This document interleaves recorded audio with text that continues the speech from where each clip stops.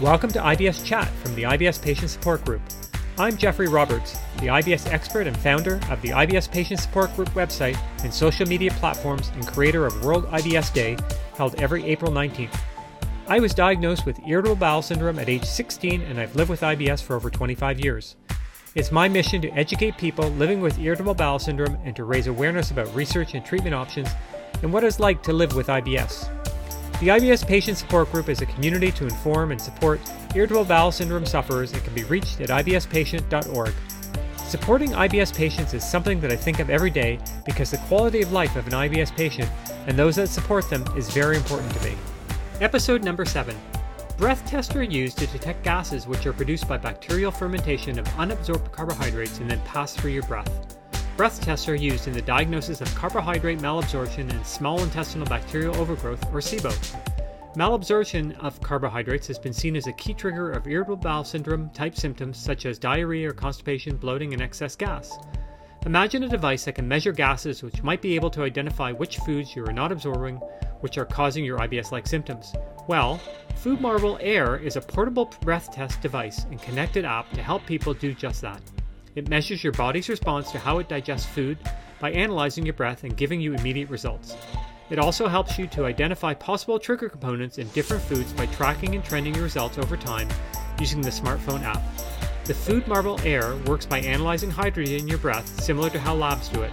I had the pleasure of meeting with Angus Short and Claire Short from FoodMarble, who explained what was the purpose in creating the Air breath test device, how does it work, and how this might benefit an IBS sufferer, especially when it comes to analyzing foods in a low FODMAP diet.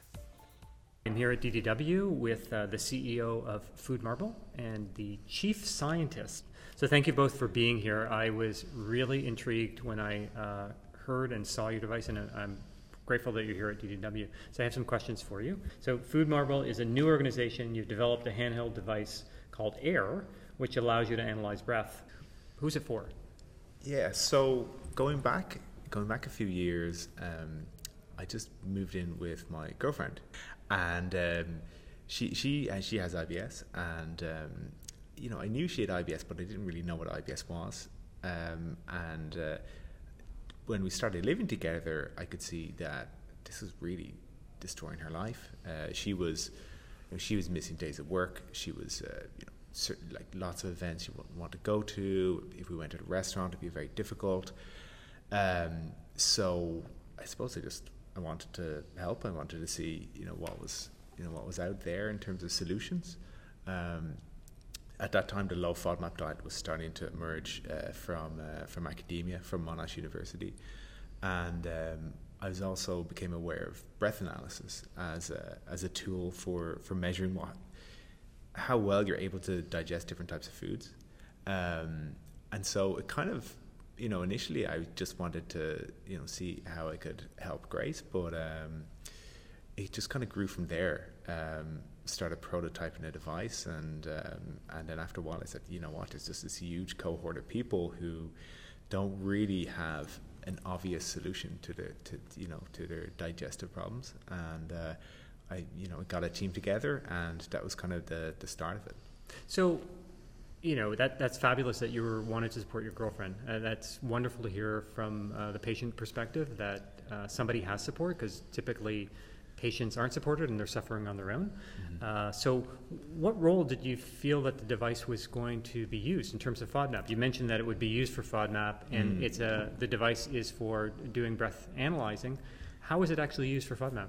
Yeah, so if you look at the low FODMAP diet at a high level, it's really about identifying which foods are most compatible with your digestive system. You go through, you restrict you cut out all of the foods from your diet, all of the FODMAPs, and you gradually reintroduce them, and you see which ones are causing symptoms or not. So, and that's fine. But for some people, it can be quite difficult, and it can be a long and complex process. So what we wanted to do was to simplify that, and to enable people to just measure how well the food is being digested. And so it's not just about measuring breath, because hydrogen breath testing has been a technology in hospitals for a long time. but we wanted to be able to provide a more complete sort of system where in the app you're able to log what foods you're eating, and at the level of what's actually, like, what components are in the food. So you might, if you're logging a sandwich, you might put in the bread, cheese, butter, whatever, but we know what, we know what component, what FODMAPs are actually in the bread or in the, in the cheese. Right. So it gives you that really nice kind of picture of what you're eating. You can also log what symptoms you're experiencing, and obviously take the breath readings to see how well the food is being digested.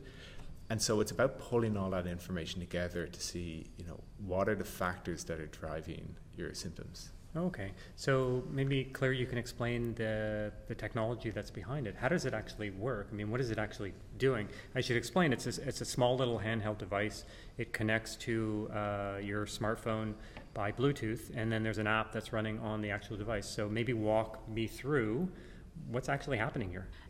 So for the device itself, you would breathe into the device, and the sensor will then pick up the level of hydrogen that is exhaled in that breath. And then that measurement is then sent directly to the phone, to the app, and you can see that, and you can keep track of how your hydrogen levels or your levels of fermentation in your intestines are changing over the day, because we know with FODMAPs it's quite a cumulative effect. So you might eat a low amount of FODMAPs throughout the day, but at the nighttime you might have really high fermentation and also quite severe bloating, and this could be an indicator. Okay, let me look back over that day. Was there some food I ate that day that contains a large amount of FODMAPs? And that's kind of a good place to start. So I'm not sure of the mechanics of FODMAP and whether it's hydrogen that you're trying to measure, and that's the thing that's actually bothering you when all of these things are fermenting in your body. Is that typically how FODMAP, a high amount of FODMAP then would cause symptoms? So FODMAPs basically, they're short-chain fermentable carbohydrates. So when you ingest these carbohydrates, they're poorly absorbed in quite a few individuals. So for example, I personally don't have any digestive symptoms when I eat FODMAPs, but I do get quite high fermentation. So I'm able to kind of regulate the gas produced in my intestines. Whereas, so when you eat this sugar, it's not absorbed fully in your small intestine, and then it travels along to your large intestine. And here, the gut microbiota, depending on your mix, will result in gas production. And some individuals can release that quite easily, whereas in certain people with sensitive guts, like in IBS, they might have a more sensitive gut, so that's where it causes the issue for them. So it's not going to tell me precisely which food or which FODMAPs, because FODMAP is an acronym for a bunch of different sugars. It's not going to tell me specifically. It's just going to tell me that something that I've had, and then somebody would go back and look at their diary, I guess. And does your app allow them to track actually what foods they've consumed, so that then they know what was elevated? Yeah. So you're logging the food in the app, and if you're seeing the high breath readings, then you can look back. Click into the food that you logged, and it will tell you what are the levels of FODMAPs in what you ate. So, oh, I see. Okay. So if you were, say you had some sort of salad, you would select, you might select lettuce, tomato, olives, onions, and we know what the kind of percentage of FODMAPs are in those foods. And we're going to use default kind of serving sizes of each, but you can change the serving size and decide how much olives are in there, or how much onions are in there. Wow, so it can get that granular then, right, in terms of you can actually put a diet together.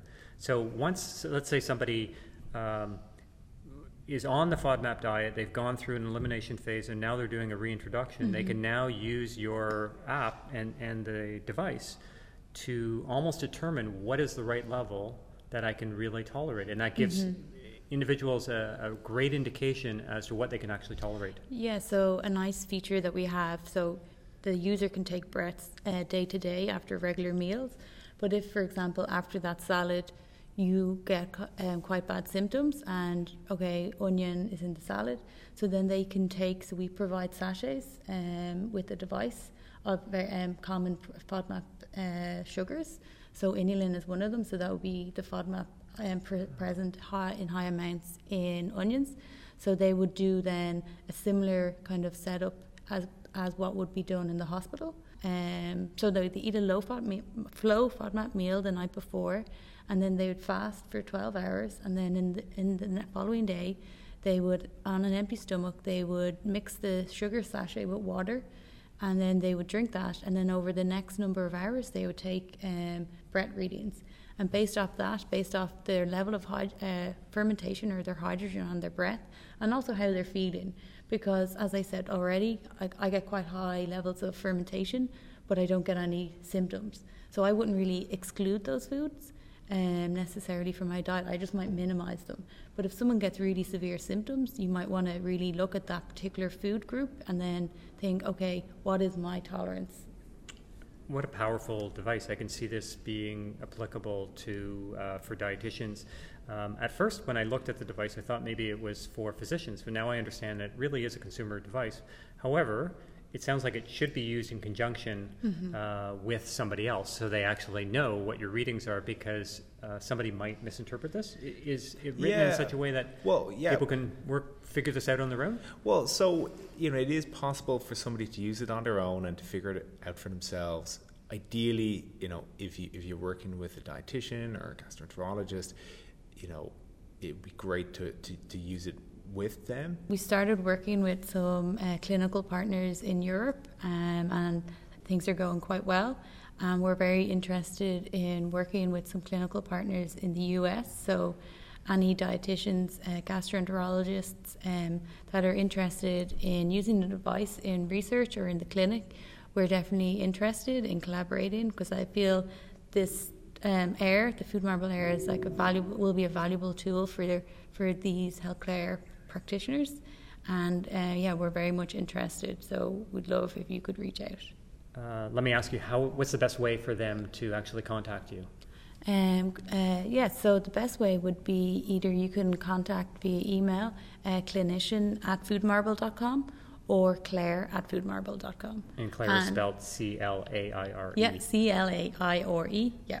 And then at foodmarble.com, and I'll be able to get back to you as soon as possible.